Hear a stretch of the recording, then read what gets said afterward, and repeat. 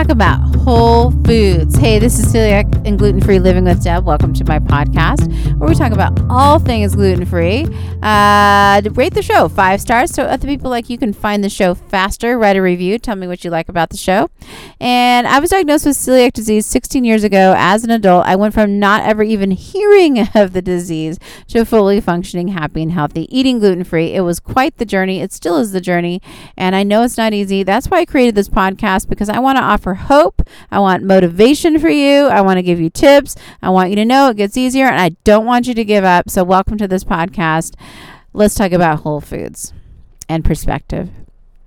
So it is amazing. You have to really fight to think positive. So when you are diagnosed with celiac disease, you can stay positive. You can stay motivated. It's like this mental wrestling you got to do with your brain to make sure you stay positive. So you will be motivated and as a result of that, live healthfully because your body needs you. And so listen, and you need your body.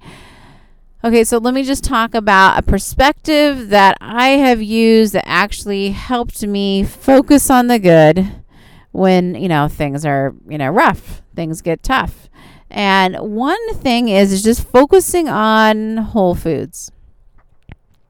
It's interesting how many whole foods there are that are naturally gluten-free. This is a conversation I have with other people when they ask me, what can you eat? What's in gluten? What's gluten?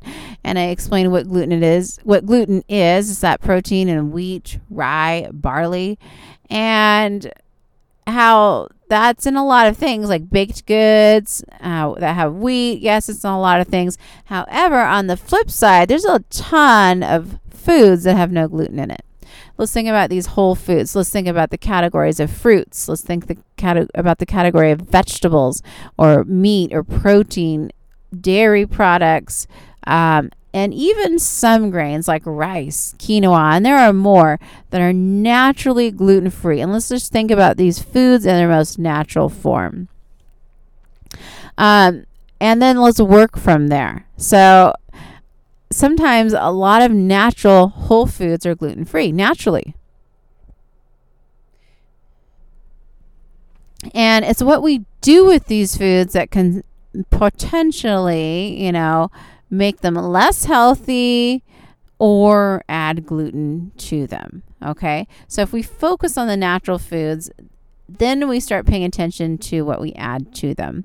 So when I'm grocery shopping at the store and I don't know what to buy, one thing I can do is focus on whole foods, natural foods, and then I can decide what kind of, things am I going to add to this. And that's where it gets complicated, to add to this to create meals, or if I do add anything at all.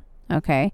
But at least you have the comfort of these whole foods I could eat them actually. I could make rice. I could eat vegetables. I could, grill some chicken, and I would have gluten-free food. Like I can eat whole foods. And when you look at it that way, you also have an appreciation of the health aspect of just healthy eating and just that whole foods brings. And it gives you more power as to what you want to add into your food. So if I'm also looking for ways to put foods together, I can look at different recipes and I can decide which ingredients are going into my recipe, which ingredients am I going to eliminate or control as I create foods at home.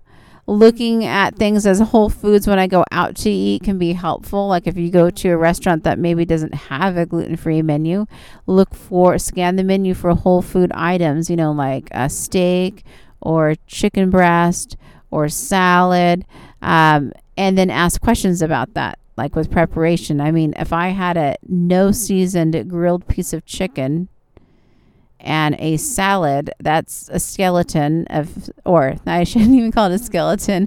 That could be your lunch, right? And what you add to it could be optional. Like if there was no gluten-free options, you could skip it. Or if there's gluten-free salad dressing or seasonings, of course you can add to your food. But again, ask yourself, do I want to? How healthy is it? I mean, those are additions if it works out for you. But just concentrating on the wealth of food that there is in these categories of whole foods like fruits, vegetables, meats or proteins, dairy products, and like I said, some grains, that's a huge amount of food choices. So, one thing it does to focus on this is it actually helps you recognize the wealth of food that you can eat, which is a very positive way of thinking. The second thing is it brings your awareness as far as what you're eating and what you're consuming. Because if you look at the whole food first, and then you're gonna start thinking about what kind of additives am I putting into this food, and do I want to or not. So your awareness factor goes up, and you have more power over what you're eating, because now you're more aware of what goes into foods, and you can have the choice not to do it or not consume it, or the choice to do it. So what you're doing is you're empowering yourself. And then once you empower yourself and you know what you're eating and what you're consuming, you harness this power to make better choices for yourself. And when you start viewing things through this lens, instead of feeling sorry for yourself and feel like you're limited and you have no options and no choices, you realize, wow, I actually have a wealth of options and a wealth of choices that I can make for myself now. And instead of viewing it that way, you're not a victim anymore. In fact, you might be more empowered than that person over there that has that wealth of choices, who's unconsciously just grabbing anything and eating it because they're not aware of what they're eating. And I'm not saying that in a judgmental way, but it's just like putting on a new pair of glasses, and you might see someone who is not eating as healthy because they're not as aware of what they're eating. So what you can do is educate other people, if you like, and if they would like to learn, of course, about what are whole foods and what we add to these foods that make them better for us, or not as good for us. And so you can actually have a positive impact on people around you too, because suddenly it becomes not just about gluten, it becomes about overall health and nutrition. And so you are learning, and you can pass that knowledge to other people. And in the end, you probably can be a healthier individual because of this awareness.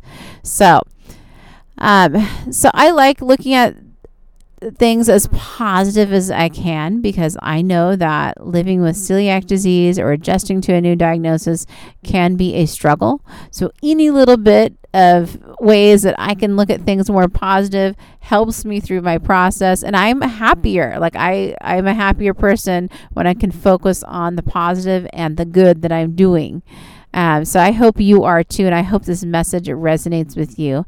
I hope you have an amazing day. Good job, by the way, making your health a priority. Keep it up. Don't give up. It gets better. Rate the show 5 stars so other people can find it faster. Write a review. Tell me what you like about the show. I hope you have an amazing day. Namaste.